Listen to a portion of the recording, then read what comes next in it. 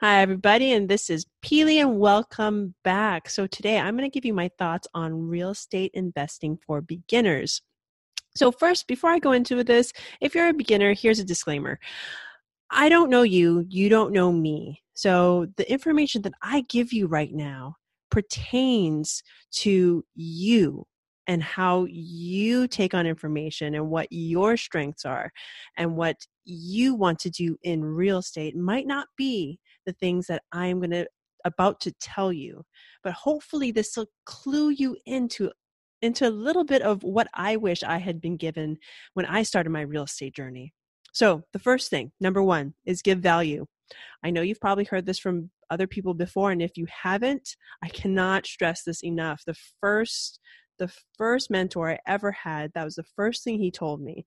Instead of asking for things, give value first, wherever you can, whether it's to give a wholesaler the information for a property that you walked by and happened to notice that, the thing was falling apart.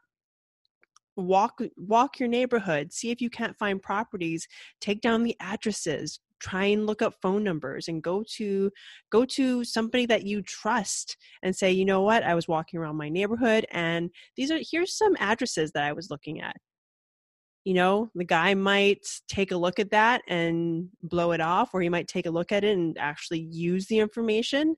Will it come back to you? Yeah, I believe it will.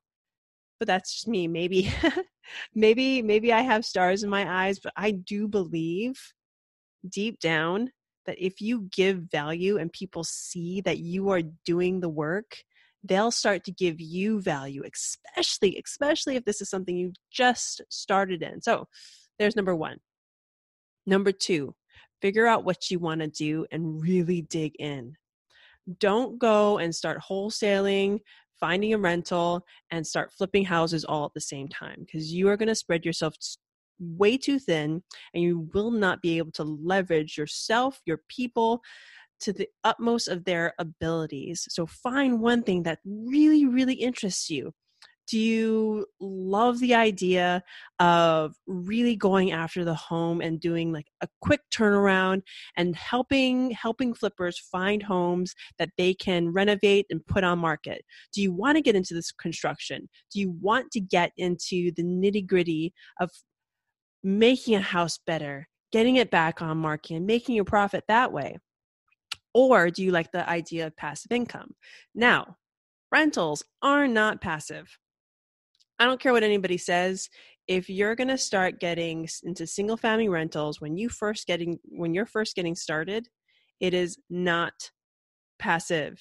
You are going to be managing your own properties, and even if you do get a property manager, chances are you're going to be at least managing the manager. So it's not going to be fully passive. The only way to be fully passive, I believe, in real estate is if you find a real estate syndicator and you have the money to put into a syndication.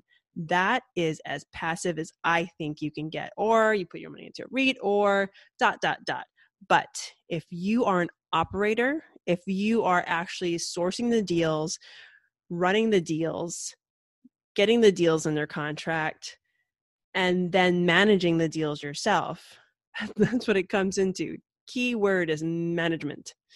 If you are managing your rentals, you are not passive. But if that is something that interests you and that's something that in the future you want to build into this amazing portfolio, that you have property managers manage for you, that you have your accountant manage for you, that you can start leveraging people for, then by all means, look into that. There's so many avenues in real estate to go into.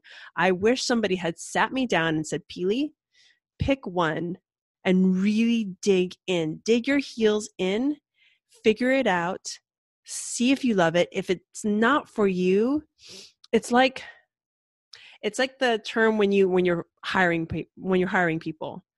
Hire slow, fire fast. The same thing with real estate, aspects of real estate. You want to find the aspect that you like, slowly learn it, get into it. If it's not for you, then jump out of it. That's not to say, because again, what I said in the beginning, if you're the type of person that's willy-nilly and just starts jumping from place to place, not really putting and digging their heels in, then maybe at that point where you feel like you want to quit, that this is not for you, maybe that is the point for you that you need to dig your heels in even further. See, this is where number 3 comes in, having a mentor or a coach. So either a business coach or a real estate mentor is absolutely key. Absolutely key, because you need somebody that's going to take the worldwide view of your life, that you'll be able to tell them, okay, this is how I am, this is how I've been trending through my life, and they'll be able to let you know, okay, maybe you need to do this, okay, switch this up, take this there, and they'll be able to guide you on your way and probably shave a couple of years off of your learning process, because they'll be able to give you the steps that they had taken, the steps and missteps that they had taken to guide you on your way. So those are really the steps that I wish somebody had given me when I had first started in real estate. Now, I know I didn't talk about any numbers because that's ridiculous. Why am I going to talk about numbers with you when I don't know what avenue of real estate you're going to take? Once you figure out that avenue, again, dig in, learn as much as you can, and then dominate. You can do this. You just have to have the mindset that you can do it and get it done. So this is Peely for the Real Estate Investing Foundation podcast. Thank you so much for listening. And if you liked what you listened to, please, please, please leave us a 5-star review and let us know how we did. Even if it's not 5 stars, I want to hear from you. Let me know how I can best serve you, and I will let you guide me on the next podcast. Let me know, and I will feature that on my next podcast. So thank you so much. You have a great day. Bye now.